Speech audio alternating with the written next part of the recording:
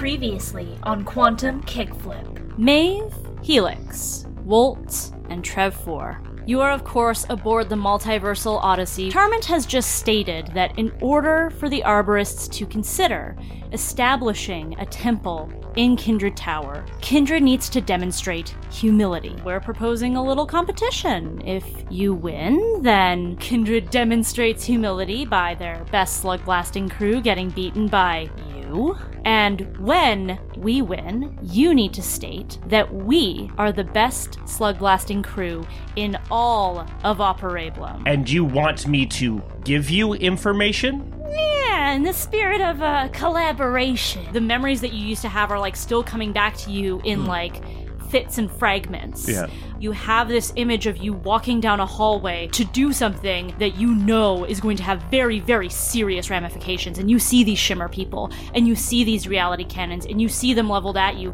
but you are on a mission. You are going to fix the injustice that has been inflicted upon your friend. You have those coordinates that you can pass on to Jericho Zebulak. And you see Whitney making her way towards the center, making her way towards you with just this look in her eyes of, it's almost a kind of grief.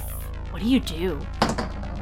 I've rolled a 3, but I would like to use my skill. You spend hours and hours practicing Arborism to upgrade a 1 to 3 result into a 4 to 5. That would make it a mixed success, which would mark both tracks. You're happy? And Wolt glances back at the rest of Goldstar Disaster and says, yeah. We're gonna miss you, and we've always got your back. And with that, a new chapter begins. And the beginning of this chapter takes the form of downtime aboard the Multiversal Odyssey.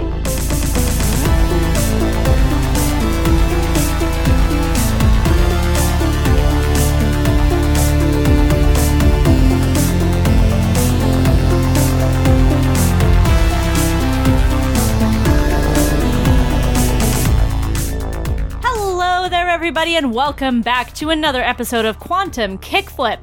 My name is Lena, I am your host and your Slugmaster, and with me are some of my best and funniest friends in the whole world, and they're going to introduce themselves to you now. Players, as you introduce yourselves to me, I want to know, what is the players' ideal vacation?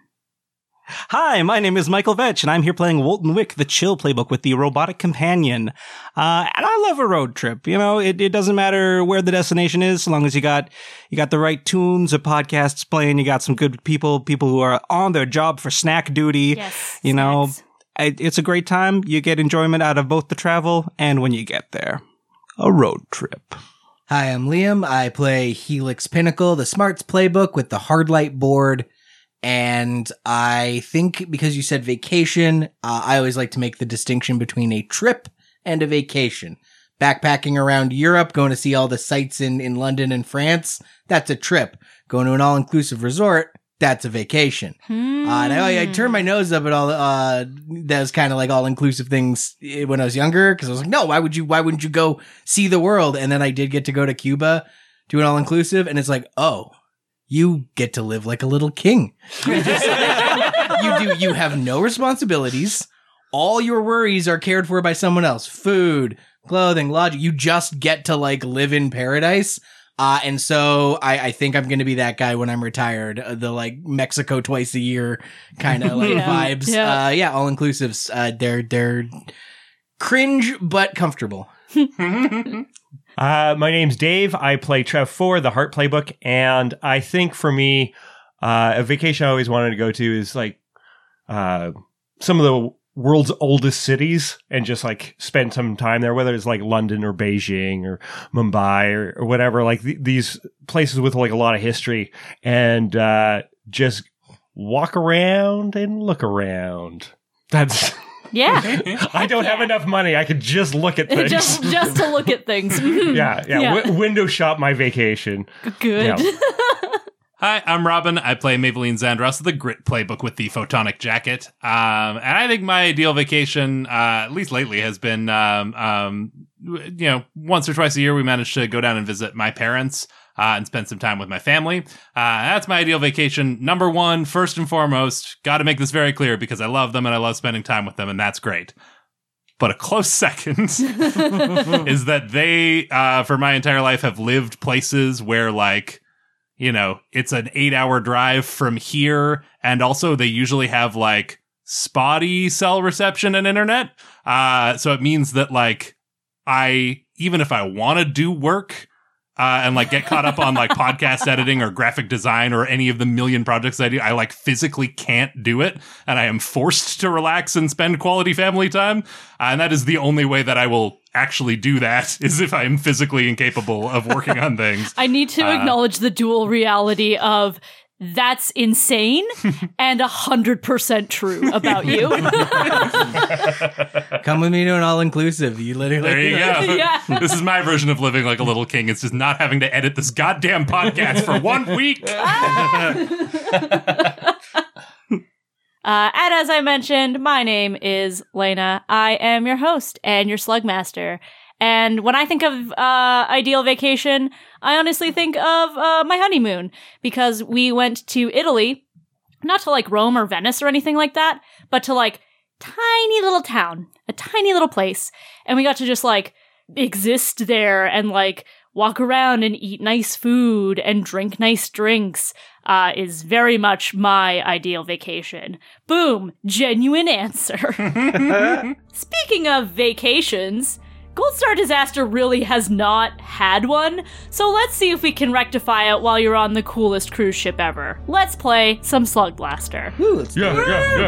Yeah.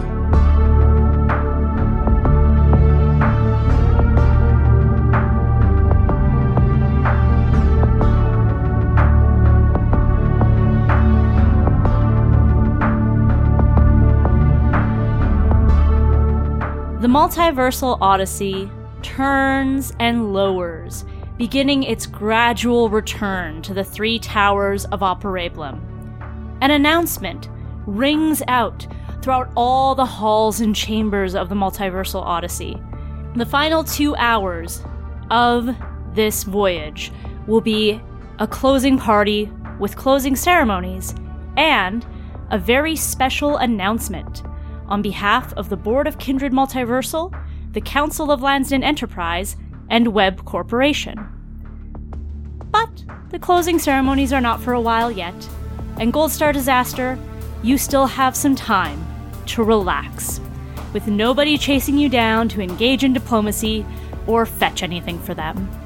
It's time for some downtime. Gold Star Disaster.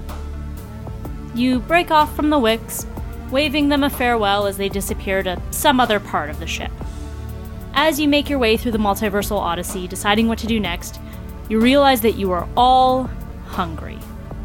And where would you decide to go? Well, there's over 20 restaurants on the Odyssey. How can you possibly keep track of where they are and what they offer? So, you go to the one that some of you have seen already.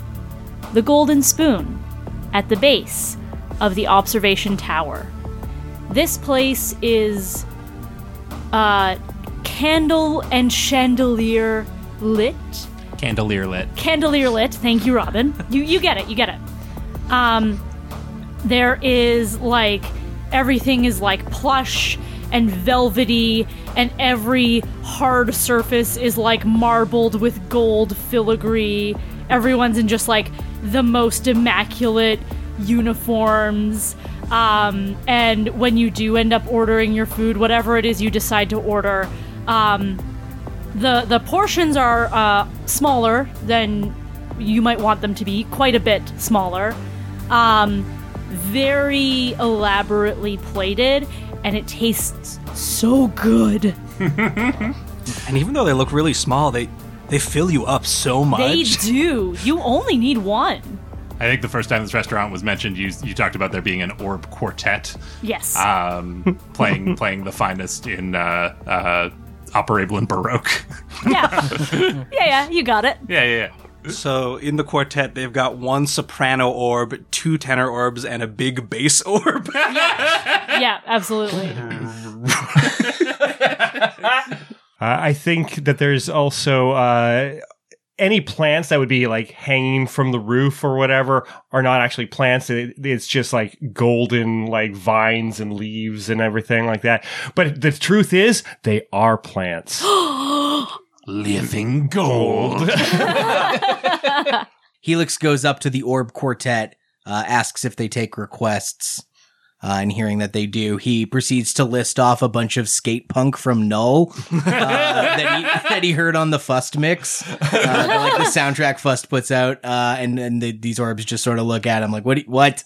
No, we don't know Mill and Colin. Move on. They're very confused, and then maybe you play an excerpt of one of the songs for them, and they all kind of look at each other and shrug, and then they play something that's still very, like, soothing, atmospheric orb music, but it is still somehow exactly the song that you played for them. Yeah, so it's I want a classical Baroque version of Goldfinger's Superman. They do it, and they do a very good job. Sick. That's Helix saying it. Sick. It's so Gridge. Wolt heads up to the host stand and he speaks to the robot that is working there. Of course, this is M8RD, the Mater D.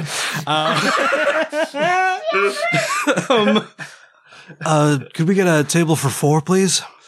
Yes, right this way. Oh, quick service. Seated right away. I mean, we are the heroes of Operablum, right? We're the people responsible for all this fellowship. Of course we get preferential treatment. Scuff. Every group is like this. Guys, I've really got to say, I wasn't sure how you'd all feel about seeing me again here on the Odyssey. And after I got that invitation, I really had to talk myself up a lot. Carcinocan talked me up a lot to make sure that I actually came. It's true. He sat there crying for hours and hours, just sitting like a little ball on top of his bed. But aside from the crying, I did a lot of thinking, and it really feels right for me to be here with all of you. Glad to hear it. Yeti is great to have you back on the team. I've missed you. Thanks, Trev. And you do, Helix, as well. I guess, want to make sure it's unanimous that we all feel, or that everyone feels all right with me being here. We all always knew you belonged here. I'm just glad you finally figured it out. Wolt reaches out over the table and he touches Maeve's hand, and then he realizes what he's doing, goes, ugh, and then he knocks over a bunch of glasses. Sorry, Mater D. I have to work on those reflexes and reaction times if you're going to be back on the crew, Wolt. I'm not going to have you dragging us down. No, She kind of playfully arm punches him. And Wolt is so rad. He's so rad. What would make you less anxious is if you express what you feel, which is clearly bothering you because the... No. No, but I think if you really look at... trying to cover his mouth, but there's no mouth on this glass head. It's a surface thought that's on your brain now presented to you, and it's bothering. I just wanted to let you know that I love being part of Gold Star Disaster, and why are you grabbing me? I hope you all love it. Yeah, well, don't... Trev, Hey, Trev, look, they got a whole robot section on the menu. There's stuff that you can order. Ah, yes. There are many bits and bytes. Oh, and they've got a little circuitry maze on it, too. Mater D, where are the crayons? It's not crayons. It's a paintbrush like in MS Paint. Let me calibrate your cursor, sir. All right, tell me about this beat. So this beat was Catharsis, the last beat in the Angst track on the Chill Playbook, and that is Spend 4 style. Who helps you? What do you understand now that you didn't before? What will you change? -1 Doom, -1 Fracture, and +1 Legacy or Trait. And I think, this is Wolt realizing that he can be a Slug Blaster successfully. He can do it with the support of his friends. This is the best place for him to hone his skills, both as a hoverboarder and a Daiboken trainer. All right, so you get to get rid of a Doom. I think Would-Be Wick is the one to go. I think so, too. And then you get a Legacy or a Trait. Which one would you like to take? Yes, I will go with a Trait, and I'll be marking off the chill trait of Lucky. Once per run, Dumb Luck helps you. A tree falls on a monster, lasers miss as you tie your shoes, you unknowingly give someone a perfect gift, etc. And this, Wolt getting his second chance, he truly is lucky. Aww.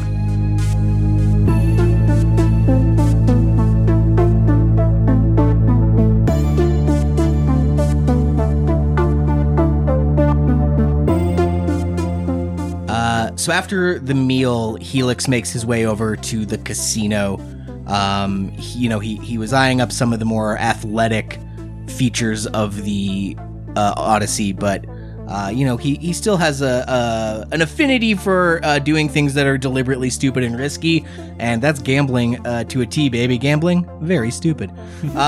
So he sits down at a table. I think it's like a weird Operablin version of blackjack. Let's call it Scrap Stack.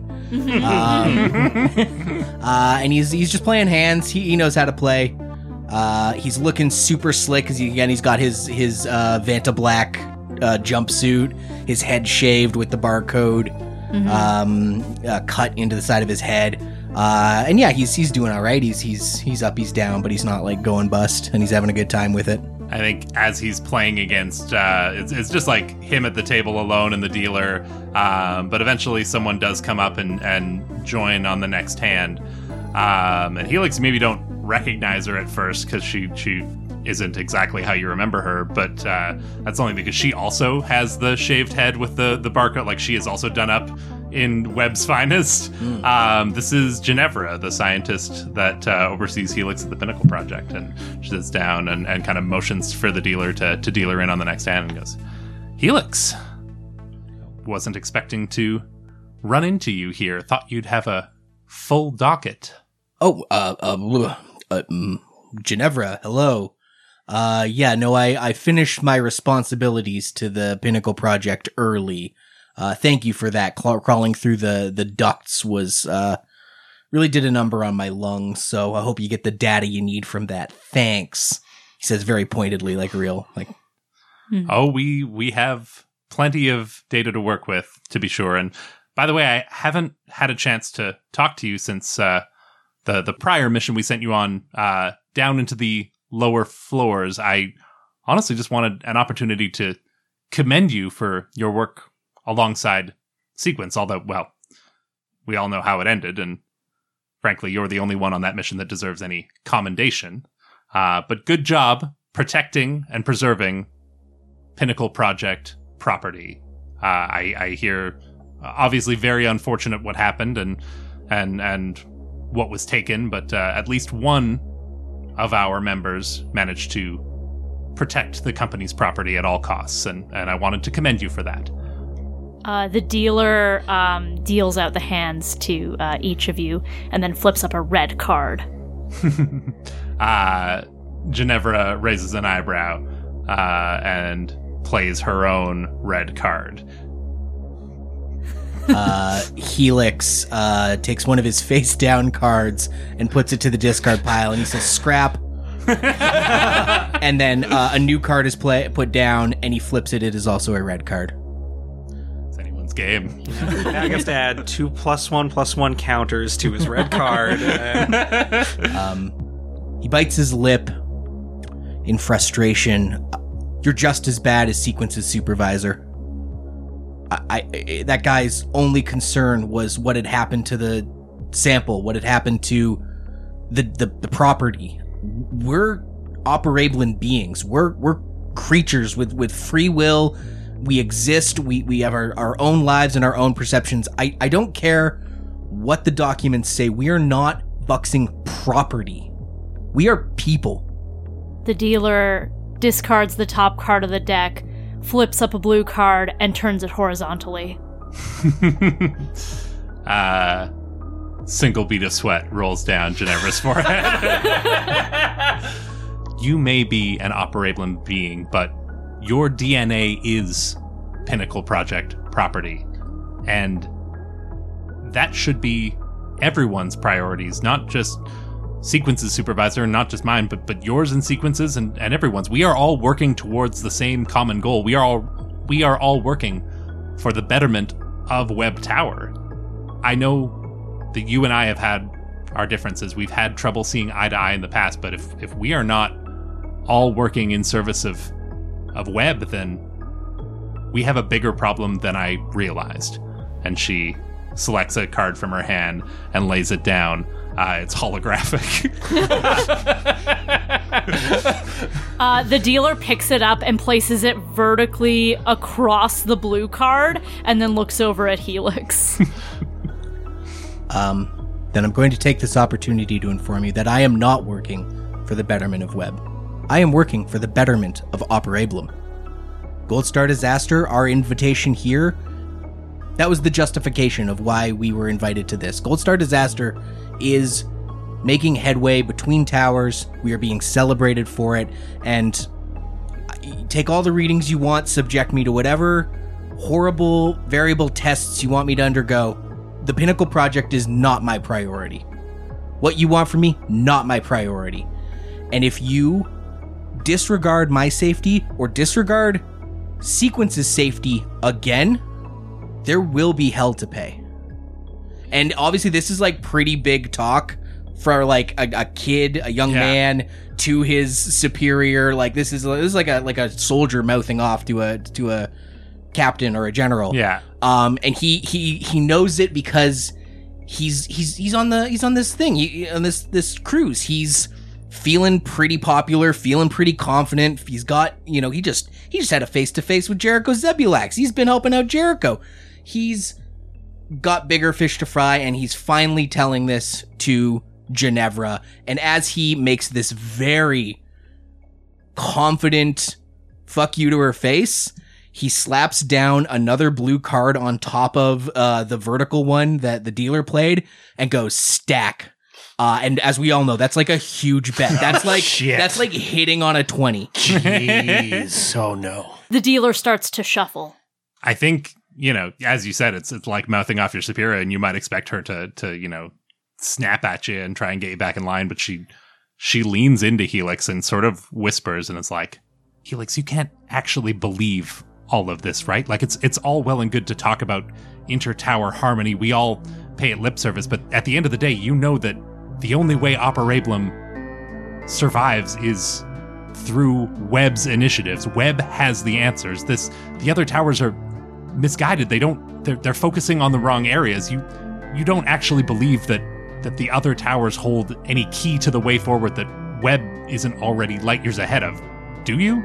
I do believe it. I do believe that inter-tower cooperation is a priority, and I do believe that every tower has something to offer. And you know what gave me that perspective? Traveling to dimensions outside of Operablum, which also requires cooperation, which also requires new perspectives. The Arborists taught me that. Maeve from Lansdowne taught me that. Everything is better when people work together. Everyone has something to contribute.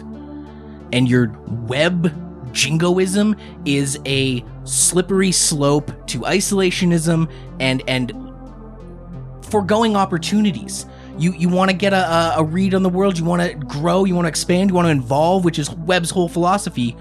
You do that by reaching out, not by looking within. She pulls a single card from her hand, lays it down. It is a red card, and she turns it 45 degrees and then looks at the dealer expectantly for him to finish shuffling and flip the top card. The dealer finishes shuffling, flips it up. It is gold. And the dealer says, "That's scrap stack. This hand goes to the lady." Ginevra smirks and pulls over the stack of they're like poker chips, but this marbles, little orbs, tiny little orbs. The worst thing to carry around a casino. Just a big tumbling ball of orbs. That is what it is, though. She scoops them all up into her little orb collector cup that you carry around the casino. Yep. And nods to the dealer, flicks a marble over to him, tips the dealer. Thank you very much. Gives Helix an icy stare, and then turns and walks away from the table. Another hand, please. Tell me about this beat. This was Final Warning from the Family Beats track. An argument, punishment, or ultimatum. What do they want? What do you? What don't they understand? What don't you? +1 doom. Usually I think that's contextualized as like mom's giving you a final warning. But this is Helix kind of giving a final warning to the Pinnacle Project not to mess with him. He's got bigger things to do than whatever the Pinnacle Project is after, and he will not be their sycophant and their guinea pig anymore.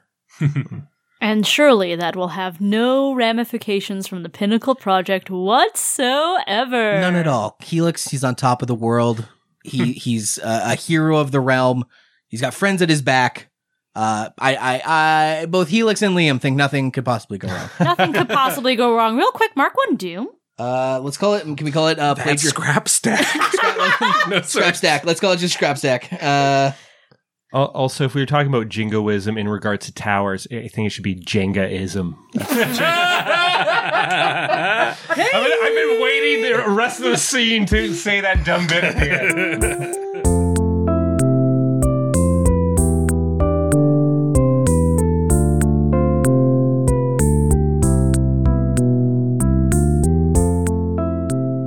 Going through some of the various hallways and thoroughfares that are, splitting through this large ship, Wendy Wick is walking around with Trev 4. They've been actually becoming pretty good friends since their little altercation at the game. And what Trev is doing is quickly scanning and reading people's faces and biometrics and everything, and is kind of telling Wendy what he is detecting very on the face and matter-of-factly. And then Wendy is just taking that and just shouting what they should obviously do with it. So he's not giving instructions. She's interpreting it as these are instructions to everybody else. And so that, they're going along. It looks like that first date is not going very well. She does not like him at all. Dump him! Dump him! That janitor, it is his first day, and he is trying to cover up his mistake. You're gonna do fine. Just believe in yourself. Imagine being catcalled to believe in yourself. It'd be a better world. Thank you for joining me on this walk. This has been very lovely. Yeah, you're cool. You got over me kicking you in the face so fast. I appreciate it. Well, I've come to realize it was in the spirit of competition. Yeah, exactly. That's how I always explain it to Wanda, but she always takes so long to get over it. Anytime I kick her in the face. Who's playing Wendy here?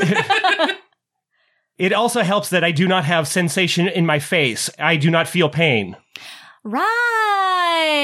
Yeah, okay, that makes a lot more sense. By the way, that man over there has just come to realize that he will die one day.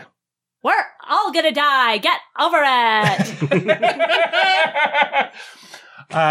And that's when Trev senses another kind of vibe coming from a person that's walking directly their way. And Trev looks ahead, and I don't know what Trev sees. Okay, but it's a vibe off a person. Yeah. Yes. That there is there's a certain energy of directness. Everything is very lighthearted generally around us. Yeah. But this one is there is somebody in trouble. Trev 4, I was hoping I'd run into you. And it is Gigi flanked by 2 palbots with friendly-looking holographic faces. Ah, yes. Gigi, how may I help you today? I'd like you to take a walk with us if you don't mind. Oh, yes. This sounds like a great idea. I do like walking. I like walking, not you, sweetheart. Well then, Wendy, I thank you very much for joining me on this walk. I hope that we can do this again someday. I would not trust them. They're super sus. And Trev is just running this little bit of code and just and reanalyzes Gigi a little bit more in depth of oh yeah, I think something's up. Yep, that is the vibe you get, is that something is up. As Trev walks with Gigi and these 2 palbots, Trev is kind of trying to get a sense of what's going on, looking for weapons, looking for signs of aggression. So, Gigi, what may I help you with? Is there something wrong? Why, yes, Trev, there does appear to be something wrong. I got a report that the observation tower of the Odyssey seems to be just a little bit faulty. And as she says this, one of the Palbots opens a door in the wall that perhaps you have seen, but to anyone else without an omniscience aperture would just look like it was blending into the wall. And now you are walking down a very narrow, very bare hallway. There was a problem at the observation tower. That sounds like that is a problem. Yes, it is a problem. I'm glad that we're on the same page here, Trev4, because we both know that the problem is with you. And then the Palbots open another door to what seems like an office. There's a chair, and then a chair on the other side, and a table. It's lit pretty starkly. And you believe that I have caused the problem at the observation tower? I do. Because you plugged into the observation tower, Trev4. Speaking of, it's probably been a little while since you've charged up. And she gestures to a port in the wall. It has been a little bit of time, but we have almost returned home. I should be able to make it till then.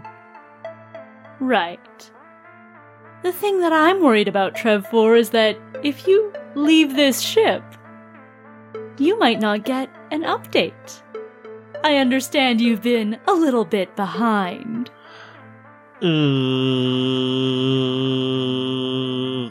I have plugged in every night like I am supposed to.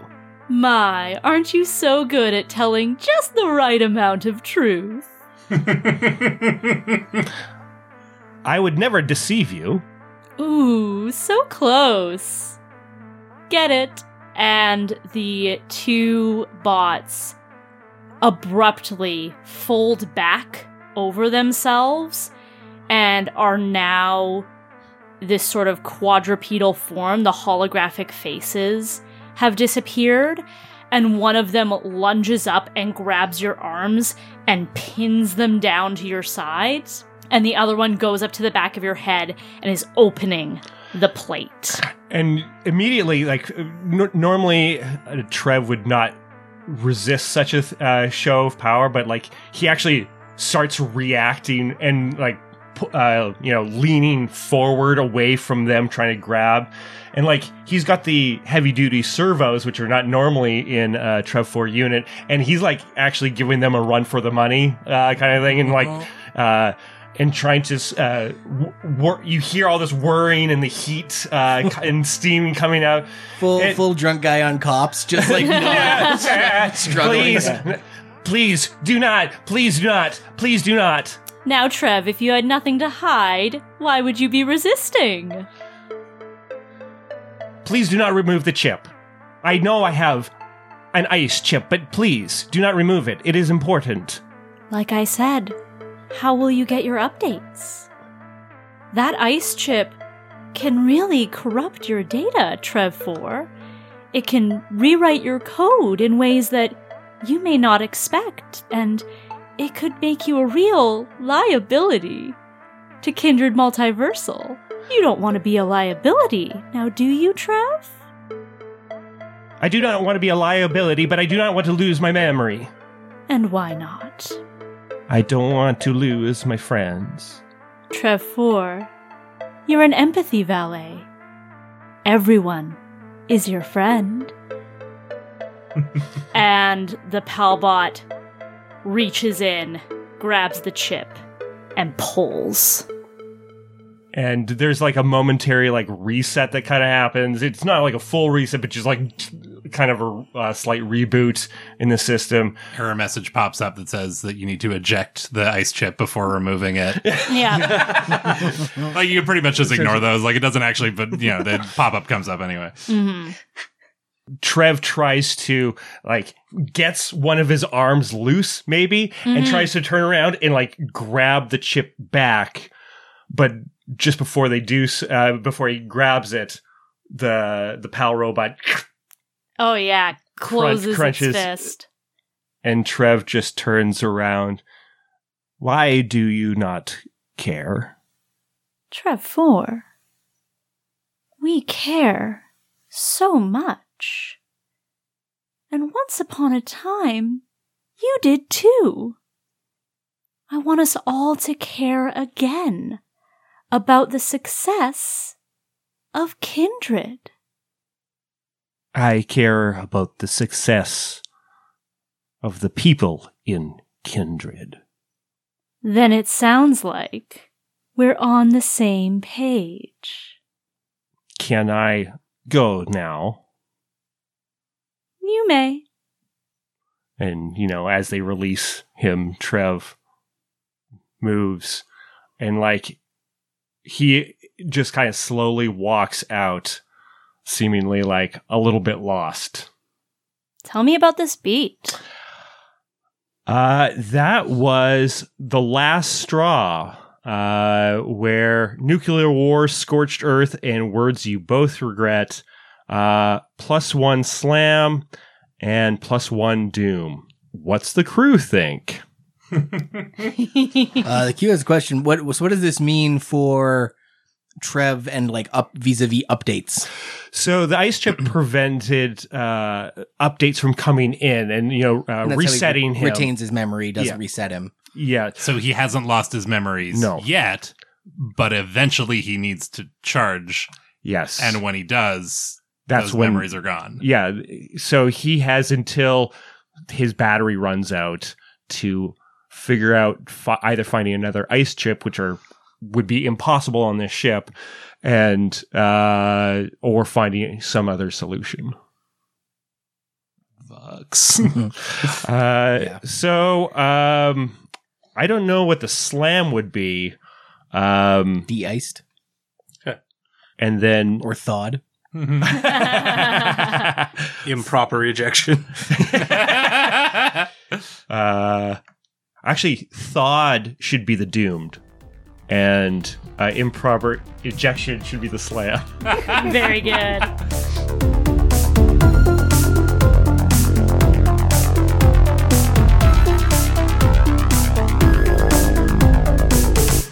Hello there, Gold Star listeners. It's me, Lena, your Slugmaster Game Blaster. Thank you so much for listening to the Multiversal Odyssey run of Quantum Kickflip. If you've been enjoying Quantum Kickflip, please recommend it to a friend. Please leave a 5-star review for us. It would mean so much this holiday season. You can also support us by following us at Quantum Kickflip on social media, where we post new episode updates, audiograms, and more. You can also support us by subscribing to Quantum Kickflip on Patreon. For just $2 a month, you can join the Shredder tier and get access to all new episodes of Quantum Kickflip 2 days early. And for just $5 a month, you can join the Ultranaut tier, which gets you early access plus exclusive bi-weekly bonus content, such as interviews, outtakes, and more. If you join our Patreon today, you can hear the player interview with Robin Slack, who plays Maybelline Zandros on the show. Anytime we're doing the game of who's which playbook on the Ninja Turtles or the Seinfeld gang, or when you're Right. when you're looking at a set of characters and being what playbooks would they fall into, it's usually very easy to find the heart, the smarts, and the guts, and then the grit I feel is more malleable, where the grit can look like different things in different contexts, so it's not always immediately evident who it is. And sometimes we even we'll argue amongst ourselves because we have, I think, fundamentally different ideas of what the grit means. To listen to Robin's interview and all of the player interviews, head to patreon.com/quantumkickflip and subscribe today. I'd like to thank our sponsors at the Alberta Media Arts Alliance Society, whose goal is to advocate, educate, and celebrate the media arts in Alberta. To learn more, go to amaas.ca. We will be taking a short break from our release schedule over the holidays, so you can expect the next episode of Quantum Kickflip to drop on Wednesday, January 10th, 2024, where we will begin a brand new run. Let's get you back to the action.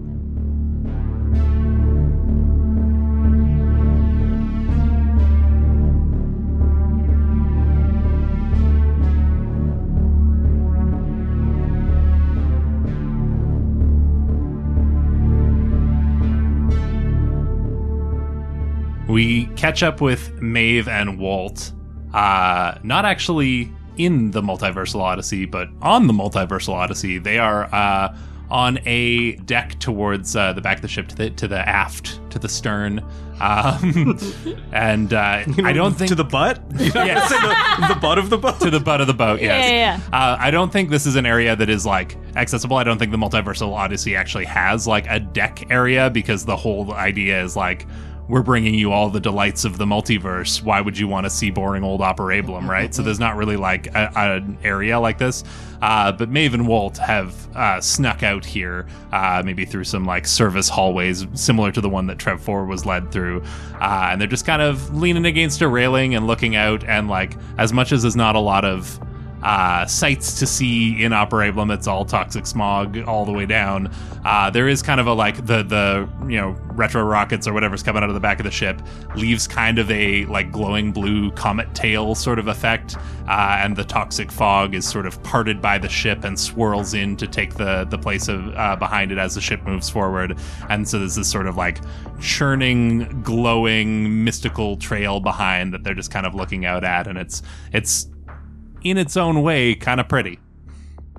And Maeve turns to Walt and is like, I still can't believe we made it all the way up and back down in 3 minutes. I honestly, I can't believe neither of us thought to set a timer. We were flying completely blind there. Yeah, as soon as Wilkie started counting down, I didn't know what to think. We were just going. I was on pure instinct. Well, that instinct gets us to some fun places. Like out here, I never would have thought to try going through any of those unlocked maintenance corridors. Yeah, come on. You know better than that. The first place you got to head is the place they tell you not to go.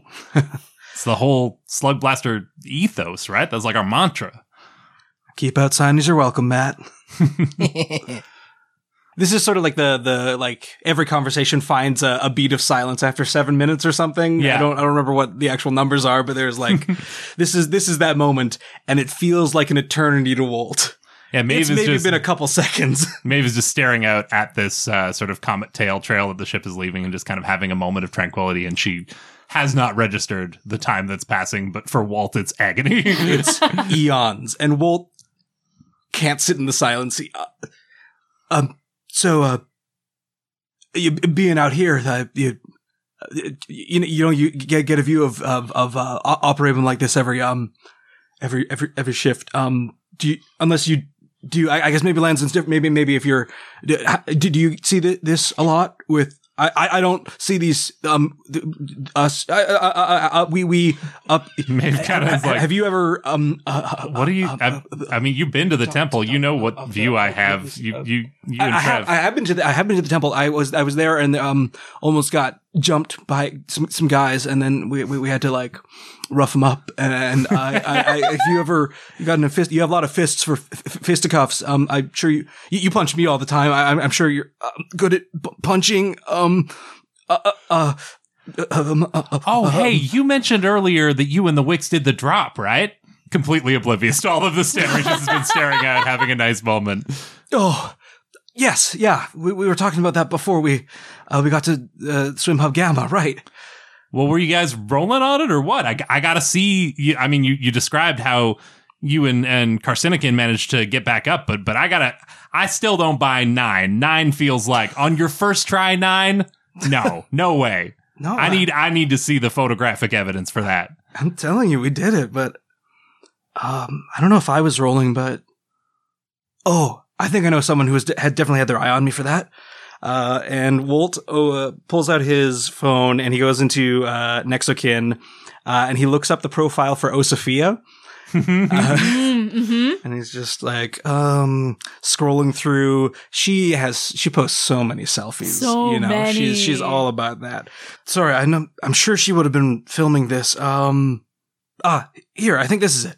And Maeve watches this clip of Walt going over the edge and the crowd counting, and I think like the camera like loses you in the drop, like it just the perspective, you can't see you go to the bottom. So she feels that like, they get to 9 and everyone doesn't know what to say because they hit 9 and you're not back, and then suddenly you come rocketing up over the edge and everyone loses it, and she's like, "Oh, well, jarf me, you did it."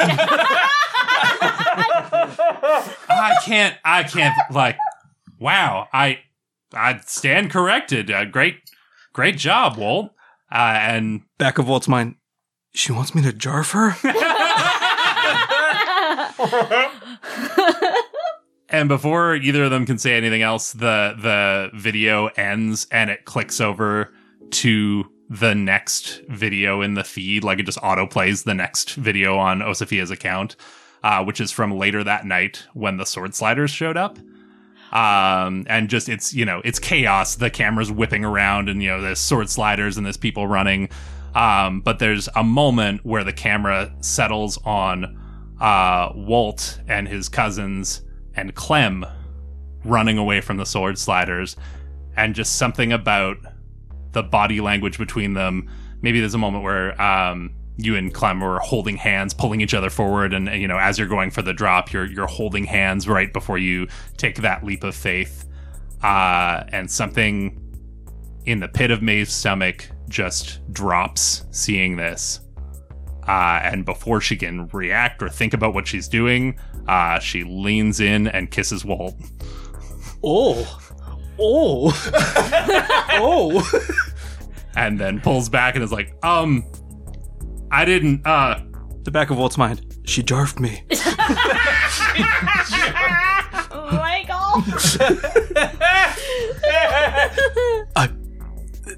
Maeve, I didn't, sorry. Walt kisses her back.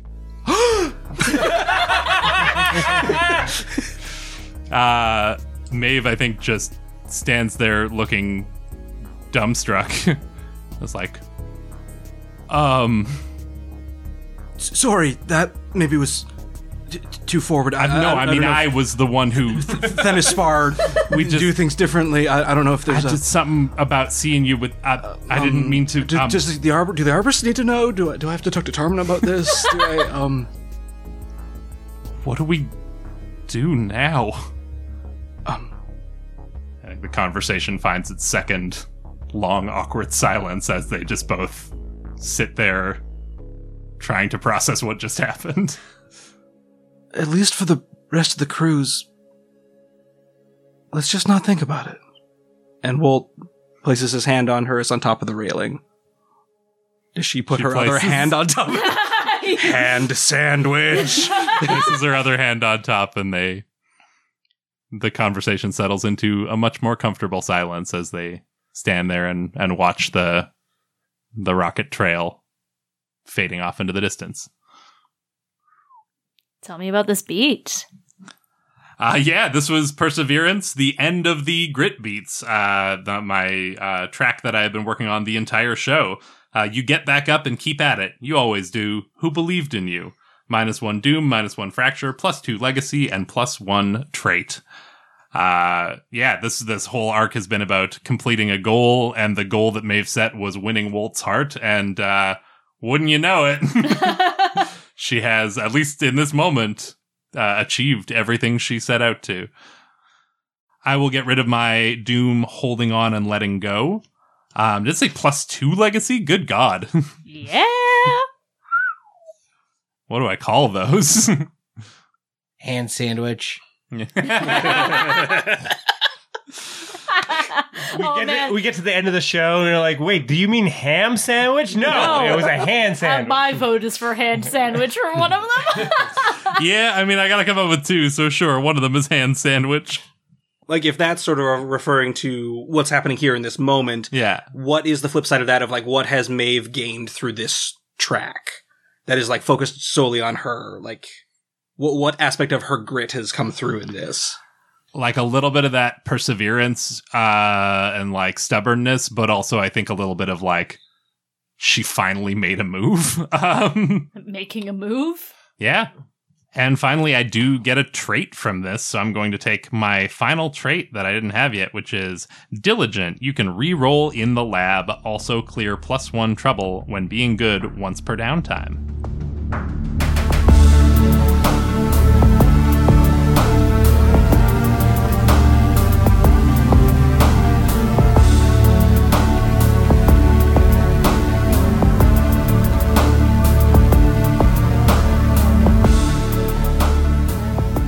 All right, so we have a few housekeeping beats to do in our downtime. We got some in the labs we want to do. We got some being goods that we want to do. Who would like to go first? I can hop on that. With Wolt, I do want to do being good scene. Being good, spend 1 style to clear 2 trouble. Chores, homework, Bible study, showing up at your shift on time. Actually trying. And I think this comes in the form for Wolt on the Odyssey here of actually just spending time with his cousins. Going to see the Wicks somewhere on the ship and all of them doing some sort of activity together as a family. And maybe they get a little photo op moment, but like all of the possible strife that's come up before around the notion of joining the crew or not, none of that's there anymore. It's just them as families supporting each other and having a good time. I like that a lot. And I think this might be the first time in a long time for Wolt that you have interacted with the Wicks and they haven't been on. So much of the time that you have spent with them, they have been wanting to get those photo ops. They're kind of always trying to sneak in, doing a trick or taking you to a party. And this time around, for the first time in a very long time, maybe since before they got really big as a slug blasting crew, you feel like you're not hanging out with legendary slug blasting crew, the Wicks. You're hanging out with your cousins. Oh, Wolt finally finds the Daibokin pool. Of course. Of course he does. And the Wicks are like, you know what? Yes, I could go for a swim. This sounds like fun. Is that a water slide? Cool. Every pool has at least 3 water slides. Yeah. Go ahead and clear 1 style and 2 trouble. Nice. I would like to roll some in the labs. I think maybe, after their little rendezvous on the stern deck of the Multiversal Odyssey, as they were sneaking back in, Walt went off to go spend some quality time with his cousins. Maeve turned right back around and went back into that utility hallway where they snuck out, because while they were walking by, she clocked a few stray components around, like the kind of thing that would just be used in day-to-day ship maintenance of like, there's some coils and some discs in case we need to repair the thing.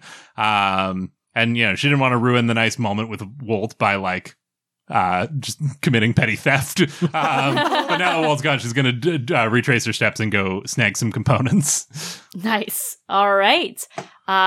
Let's get some rolls. All right. What did we roll? We rolled, I got a coil and a disc. I already had 1 coil, but it doesn't hurt to have some extras, but the disc was the one I really needed because that has given me the ability to unlock, my kit bashed by a mod from another device. And the specific mod I'm looking for is the Voidware Backpack's Astral Intake, Mark 1 Turbo, and roll to pull a unique, specialized, or implausible item from the multiverse like antitoxin, an alien life form, or almost the exact keycard you need. So I'm picturing this is like Maeve doesn't have the Voidware Backpack as a device, but she has like a Voidware pocket. She's installed 1 pocket of her jacket that she can reach into and randomly pull something out of the multiverse that is hopefully useful. It's like the idea that like if they ever need anything, Maeve's like, hang on, I might in one of my pockets somewhere I might have that. I think inside pocket is Inside very like inside pocket. Yeah. classic pull a gun out of a trench coat kind of thing. Very good. So yeah, I'm gonna spend 1 coil and 1 disc to unlock my Voidware pocket. Very good. And since that leaves me with 1 style left, I'm just going to burn that to get rid of some of my trouble. I'm going to do a being good as well. I think, this petty theft doesn't take that much time. So Maeve, now left to her own devices, goes and just puts in some FaceTime with the Arborist. She goes and reports back to Tarmant and hangs out with them and sort of just like puts in an appearance there and hobnobs with the other arborists from the other temples and whatnot. Maveline, we were about to go to shuffleboard.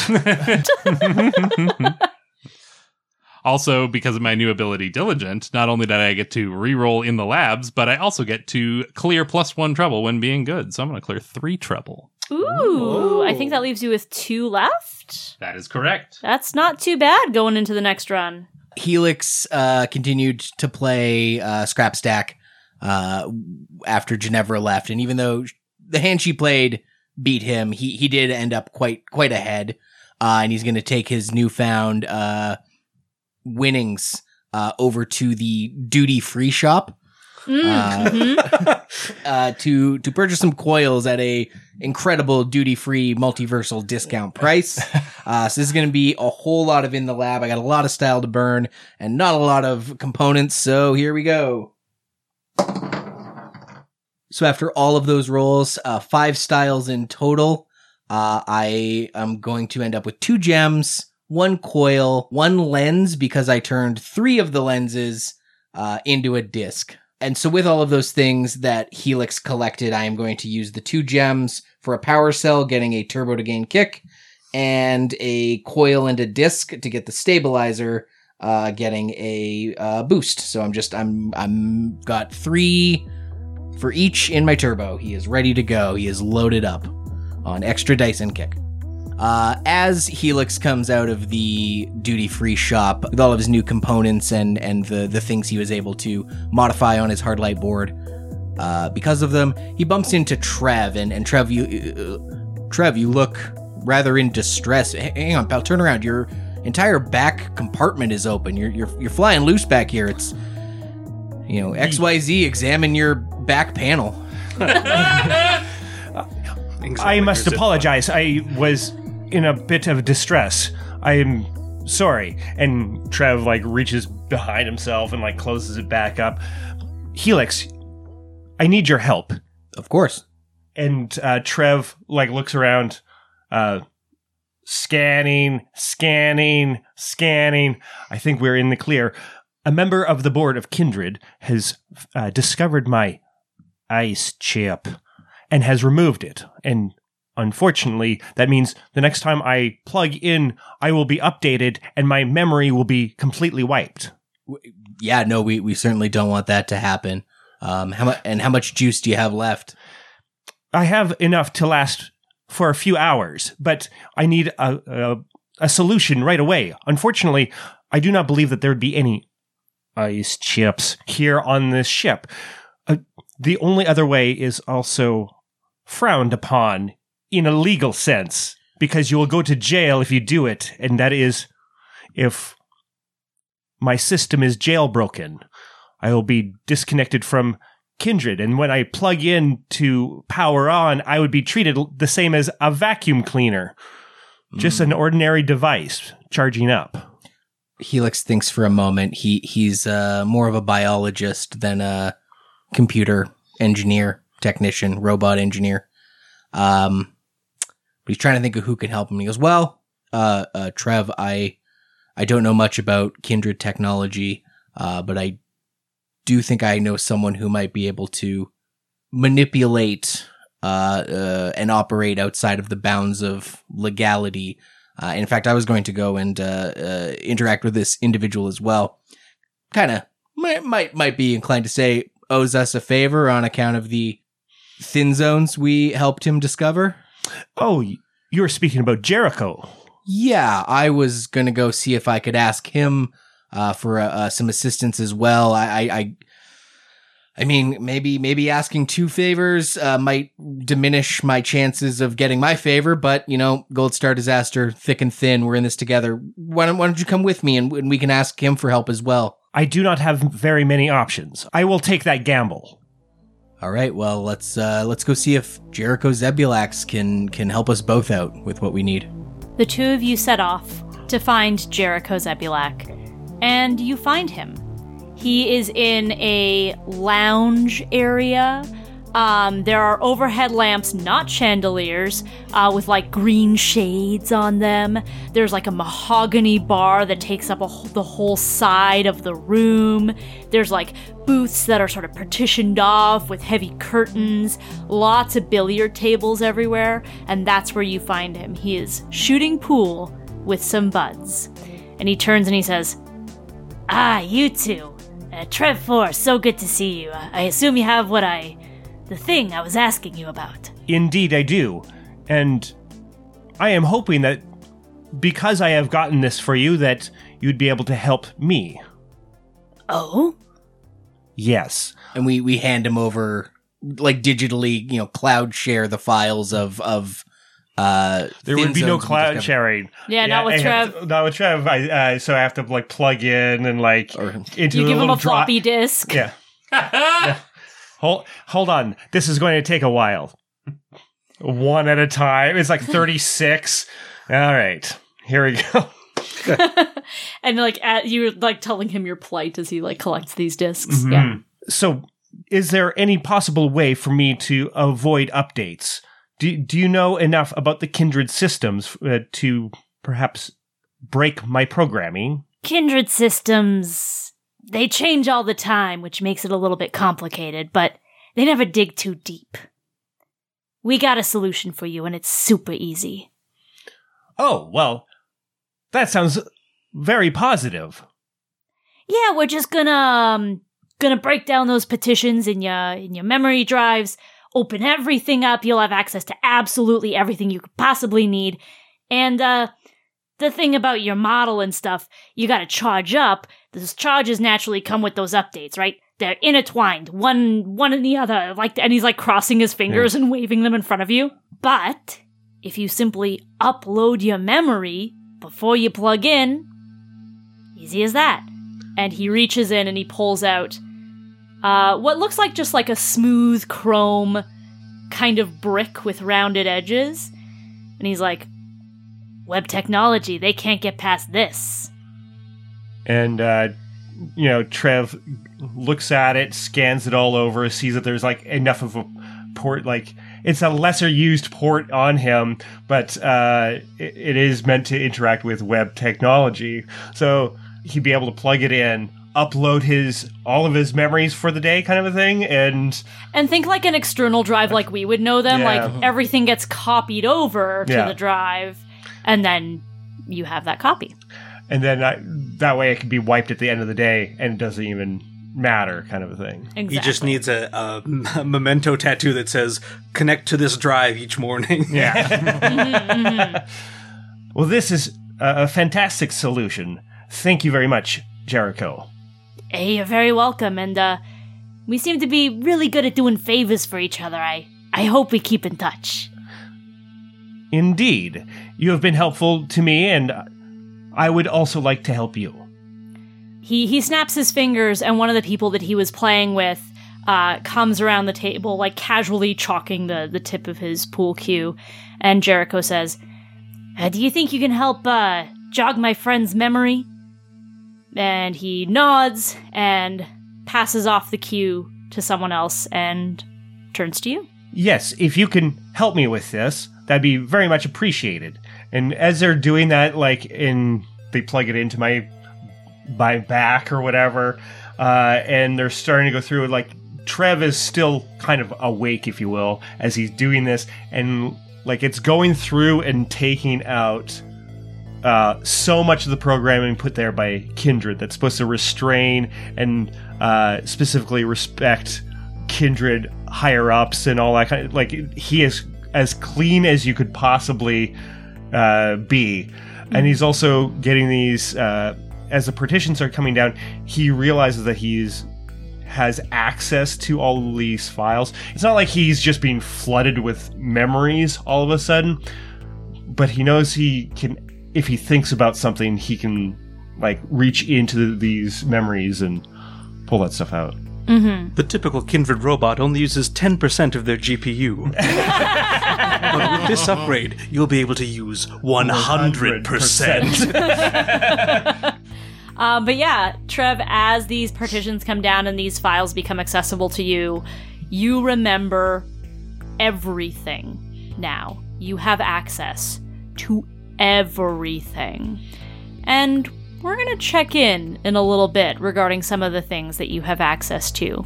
But while this person is helping you with your new technology, Jericho turns to Helix and says, I assume you helped Trev 4 get access to those codes. Yes, it was a team effort.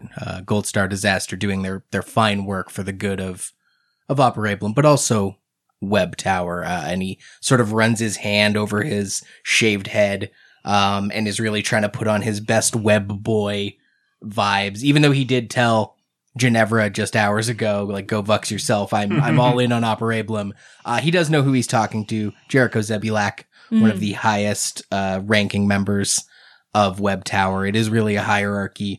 and he's hoping to keep his new position up the ladder. He looks you up and down and says, Pinnacle, right? Yes, I'm born and bred Pinnacle member, but I like to think of myself as Webb's favorite son. Oh, really? Yeah, I mean, and he tries to put on a bit of a confident face, like anytime like a young person is sort of doing their first like grown up thing, he's really trying to act mature and like he's supposed to be talking to, a wildly wealthy, powerful man. But like almost as peers. He goes, this slug blasting thing has gotten us a lot of notoriety. I really do feel like I am now representing Webb in a way that's beneficial to the tower overall. And also with slug blasting, we're coming and going from different dimensions through the thin zones, the very thin zones we helped you discover and passed on to you just now through all of those discs. Sorry, they're all in discs. Kindred, man, what tell the you. Vux? But I could get, and he's trying to play it like this idea just came to him, but he's been thinking about it for hours. I could get more thin zone data from even within Operablum, within Webb Tower. I just only have the clearance associated with a variable of the Pinnacle project. Mr. Zebulak, I was just hoping you could find it in your infinite wisdom and immense power to perhaps give me access to more areas throughout Webb Tower, not just floors, but perhaps restricted areas, just a bit of a hall pass, if you will, so I can find more thin zones, of course. Jericho has been just standing. At this point, everyone else around the table is also standing because it's his turn. It's been his turn for a little bit. And he takes a drag on his cigar and then clamps it between his teeth and starts to line up his shot. If they're Death Sticks cigarettes, can these be Death Logs? Death Logs, I love it. Absolutely. And he says, I think that's something that we can maybe arrange for you, for Webb's favorite son. Incredible. But, of course, in order to do that, we're gonna need something that, actually we've been meaning to get our hands on for quite some time. I'm more than willing to share whatever thin zones I discover throughout the tower. Well, but the thing is, in order for you to access those higher floors of Webb Tower, we're not kindred, you know this. Mm-hmm. It's not so flimsy, our technology. Of course. To get up there, you're gonna need to log your biometrics. I'm sorry, what do you mean by log my biometrics? Aren't they logged every time I move through the towers? Oh, sure, yeah, they're logged with the tower. But for the very specific and special kind of access that I am granting to you, I also need very specific and special access.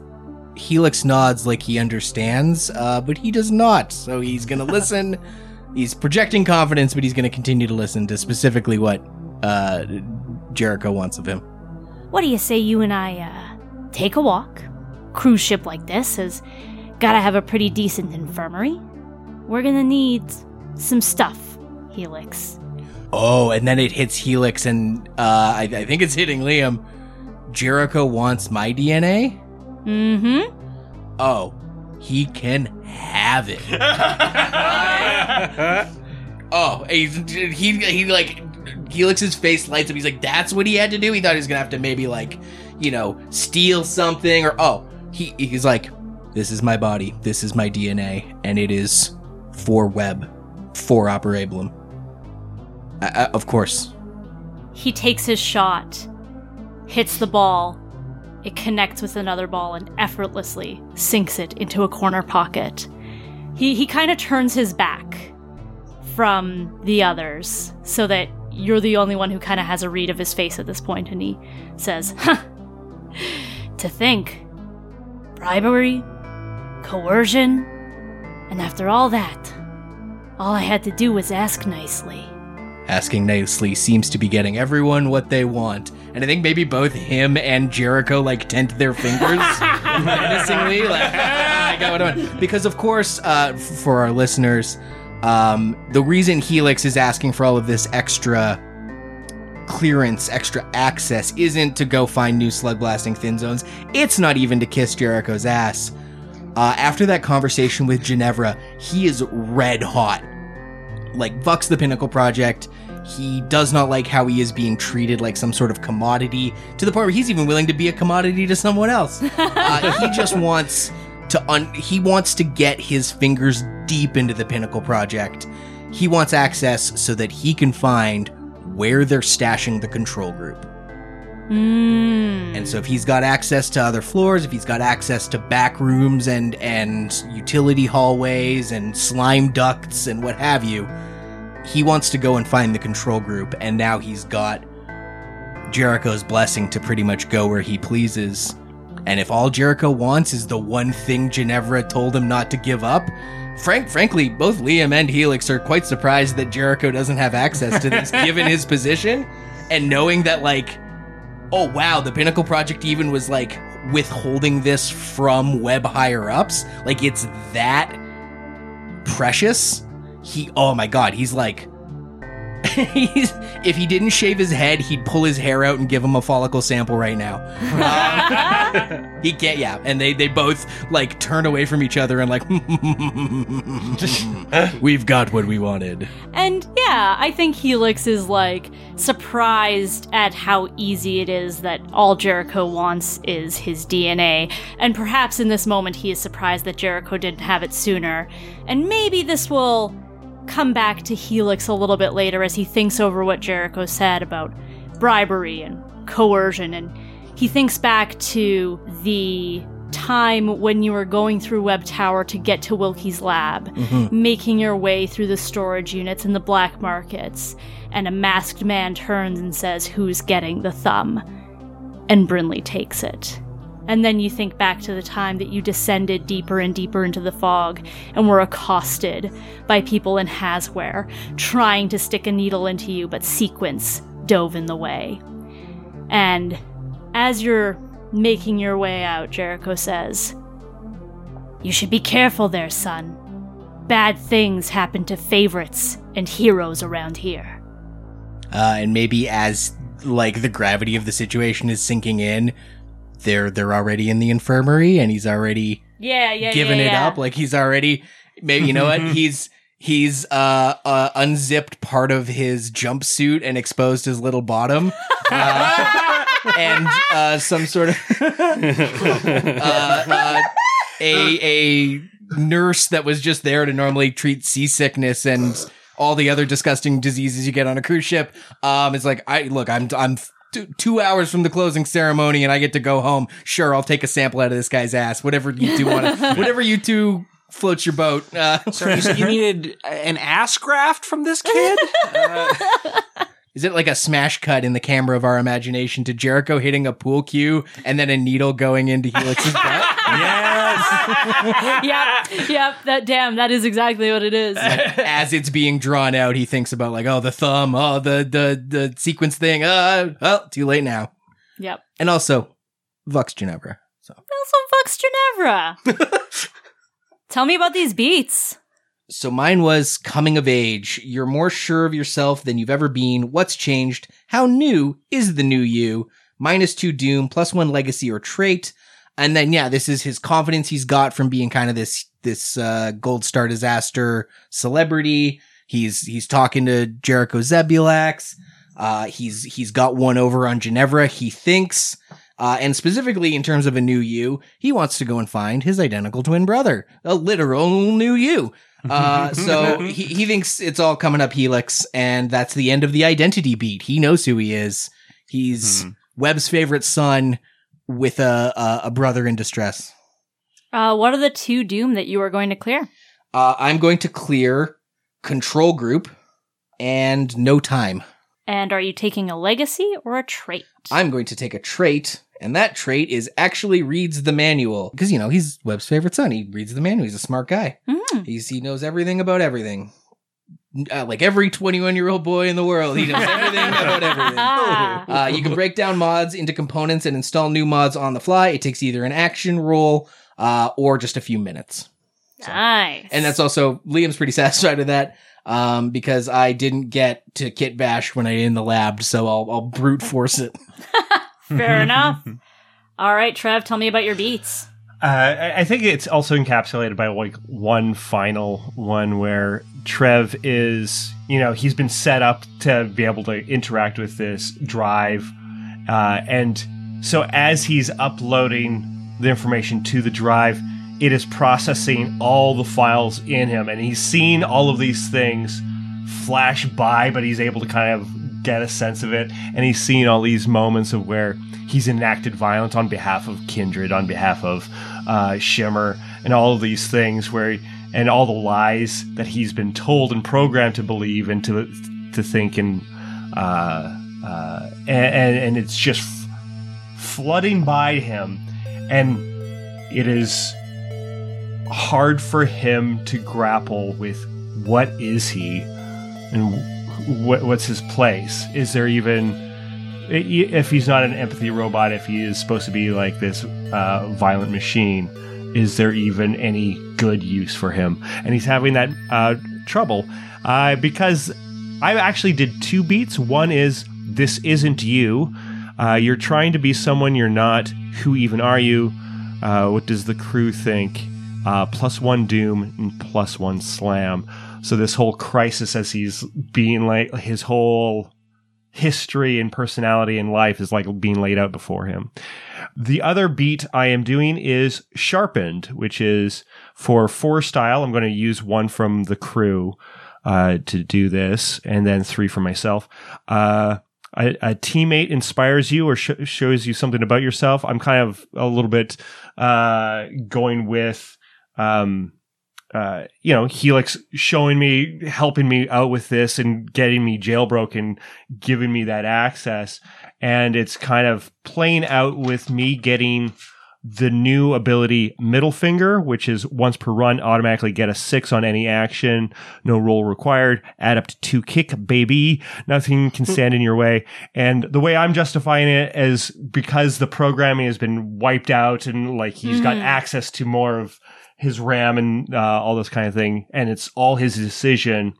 Every once in a while, he can really apply it against a problem. He's got like true robot free will now. Yeah. Yeah, amazing. All the memories, no limitations. Now we have to, and also Helix has been walking around with a bit of a middle finger attitude, and you've just copied what you saw. Yeah. Yeah, that's true. That's true. We have to figure out the doom and the slam. So that means I'm going to go into the next run with full slam boxes. Oh, no. At least you got no trouble in the bank. No trouble. Notes for days. I was thinking the slam would be bombarded. Ooh, I like that.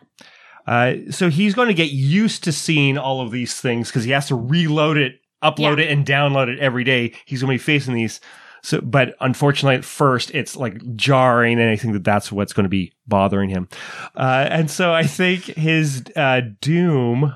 Can I pitch system update? Sure. So that has me at 5 doom, which is quite a bit. That's a lot of them. Ooh. And I will give you one more thing, Trev 4. You get all of the last bits of information that you were missing. You remember the confrontation with Stanch. Not just having relived it, you remember it. You remember that you are going to make it right. You remember your disdain for Shimmer, for all of the things that you did for them, for Gabor, for Shamb, for Jericho. And all of the assets that you got for them, all of the money you got for them. And they promised you it was for something so important. But what's a promise when that account just got bigger and bigger and nothing ever happened? So after leaving Stanch's apartment, you went and you emptied out that account. You took down people on the way, trashing their weaponry, their reality cannons. You took that money out, you liquidated it to basically a form of cash, something not often seen in Operablum. And what you did with that money, some of it you sent to Stanch. A clandestine delivery. And you knew it would be enough to help cover his expenses and give him just a little bit of security, comfort, relief. The rest of that money you gave to Kindred Children's Hospital so that maybe fewer people would have to go through what Stanch went through. And after all of this, you went to a secluded hallway in Kindred. You pull a panel out of the wall. You see the hover stabilizers in that pile that you used for Faye when you taught them how to hoverboard. You take out your ice chip and you put it in the pile and you replace the panel. You know that Shimmer is coming for you. You know that they're going to track it to you. And there is no way that you could possibly risk Stanch in this. So you give up your ice chip and you go to the bot shop to get an update. And with that, we go to our final scene of this episode. The closing ceremonies commence. Everyone is gathered in the gala hall. That same guide robot that was the MC for the opening ceremonies is up on the stage in front of the podium, and they address the crowd. Esteemed guests, I would like to make a very special announcement. For many cycles now, the three towers of Operablum have endeavored to set aside their differences and work together for the good of all that live within our great towers. More unites us than divides us, and our combined power and perseverance is so much greater than the sum of its parts. That fellowship is in no small part to the efforts of Gold Star Disaster, who even on this expedition have gone above and beyond to strengthen our already excellent relationships. There's a break of applause at this. To that end, Kindred Multiversal, Lansden Enterprise, and Web Corporation have signed an agreement to approve an unprecedented and monumental improvement to our towers. If I may direct your attention to the center of the room. A 3D projection appears in front of the robot, rotating above your heads. At first, you're reminded of Trinity Municipark, as what you see before you is a structure filling the space between the three towers. It's enclosed, bigger, and much more elaborate than Trinity, with walkways, seating, fountains, shops, and even a small amphitheater. This marks a turning point in the development of our towers. From this day forward, we shall start to move away from Lansden, Kindred, and Webb, and move toward a new era of unity for all of Operablum. Construction for this project will begin immediately. You are the first witnesses to this new chapter. The projection zooms out until the towers look like long supports holding up this structure. As the robot speaks, a projection of what could be begins to unfold. A single tower, building higher and higher from this point. All of you remember conversations that you have had with various people aboard the Multiversal Odyssey. The fact that all three towers were going to go in on a big project before. But at the very last minute, each tower had thought the other two towers had pulled their funding. But Trev 4, with your new memory, you know just a little bit more. You realize where this funding would have come from.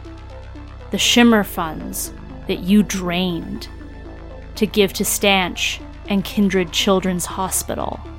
And you all remember the tension afterwards, when the towers were isolating from each other and cutting off communication from each other and fighting with each other.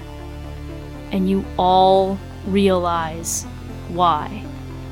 One of you a little more than the others. The projection zooms back into the key structure, and its name writes itself in the air as the robot continues. Esteemed guests, I present to you the Triskelion Base.